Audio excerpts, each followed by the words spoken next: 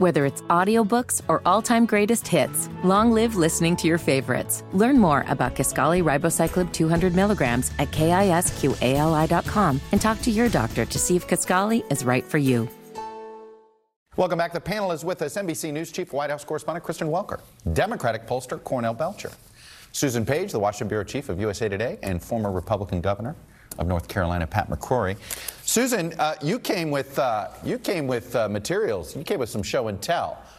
USA Today with some brand new polling numbers among Trump supporters, and I want to throw up a couple of in there. First of all, what happened on January 6th? Among Trump supporters, a large majority believed it was an Antifa-inspired attack, not Trump supporters who were the attack.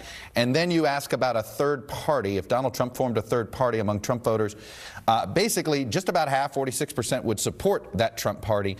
About a quarter would still support the GOP, and a little more than a quarter, would be undecided. Susan, that poll says Donald Trump has a pretty iron grip on that party right now. And Will Hurd, of course, that's to probably the chagrin of Mr. Hurd. Yes, and to be clear, Antifa, there's no evidence that Antifa was behind the January 6th attack on the Capitol. Not even President Trump is arguing that. We found in this poll that by almost 2-to-1, Republicans who would leave for a third party would go with the Trump party over the Republican Party. But there is no need for Donald Trump to do that because he already owns this party. We've seen that even though it was Donald Trump, who, as Will Hurd said, presided over the loss of control of the White House, the House, and the Senate. It is Republicans who have won their elections who are in the greater peril. Just one more number. We found very little patience for Republicans officials who want to challenge Trump in any way. 8 of 10 Republicans said they are less likely to vote for a Republican candidate if he or she voted for impeachment. 8 of 10 said they doubted that Republican senators were voting their conscience when they voted to convict him for impeachment. They said they were dealing with their political calculations instead. You know, it's funny you bring up vote of conscience. I want to play for you what the Republican chair of Washington County, Pennsylvania, said about Pat Toomey's vote in particular to convict President Trump. Take a listen. We did not send him there to vote his conscience. We did not send him there to do the right thing or whatever he said he was doing. We sent him there to represent us. Pat McCrory, you've been an elected official. Did you feel as if voters sent you to only represent what they think? Or did you think you were being sent to do your best judgment? I believe we're a republic form of government, but you've got to understand that we're going through a grieving process right now, just like the Democrats had to go through over 4 years ago. We're going through some anger, we're going through some denial, and we're right now in the blame game, which is not unusual. Remember Hillary Clinton and Sanders and others going through the blame game, and we're in that blame game right now.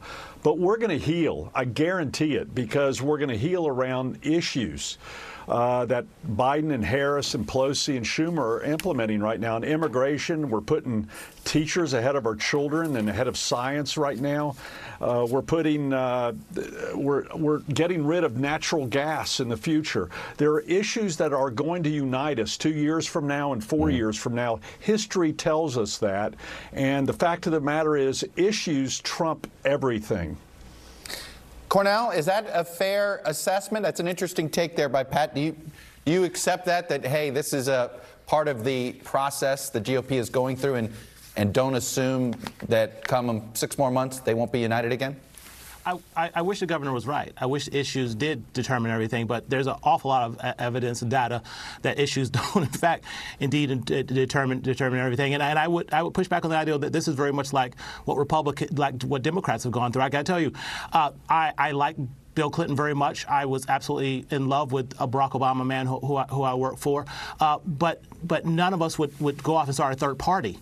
What you're seeing around Trump is dramatically different than what you're seeing. And I got to tell you, those numbers in the USA poll are startling, because to me, when you have that many Americans not wanting to accept the truth, and look, the first casualty of war is the truth, and I think our democracy is in great peril when you have that many Americans just won't accept the truth. So what you're seeing around Donald Trump is very different. A civil war within the Republican Party, the Civil War is over. I mean, Donald Trump has won it. Mainstream conservatism is on its deathbed. I mean, and it's not being killed by liberal Democrats. It's being killed by Donald Trump and his tribalism. Yeah.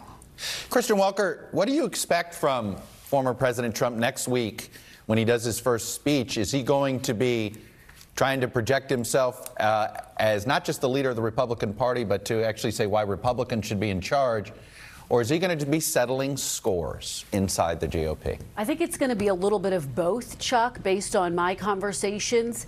We are expecting the former president to address the impeachment, and so that might be the settling scores piece of the speech. But he's also, I am told, going to talk about the future of the Republican Party, how he sees it, how he sees the future of the conservative movement. And just going back to what Pat said, I am told that he's going to try to make the case that now is the time to start laying out the divides with President Biden. He's going to focus on immigration. Of course, President Biden is moving to reverse all of the Trump immigration policies, and so he's going to really try to focus it around those issues. But does it get mired in score settling? That's, I think, the big question moving forward, Chuck. And we know that former President Trump is eyeing what he is going to be doing in 2022, the candidates he plans to back, and I'm also told he's eyeing a return to social media. What will that look like? He's been banned from a number of platforms, but he's clearly looking to get engaged again, Chuck. Pat, I'm just curious. You heard Will Hurd there, who's thinking, you know what, Trump shouldn't be a part of the future conversation. Can you build a party without him these days? Well, I'm not a big fan of incumbents who happen to not win re-election have to go walk off into the sunset. I've been there. I think they can stay relevant, and I think President Trump should stay relevant. But I also think other leaders will emerge, and we'll go through this process of debating issues, debating leadership styles. But the fact of the matter is the issues will win out because the Democrats will overplay their hand. You know, for example, we're opening borders and closing schools. It makes no sense. And I think we'll win that argument. And I think President Trump should be allowed to participate in that argument and will participate in those arguments. All right.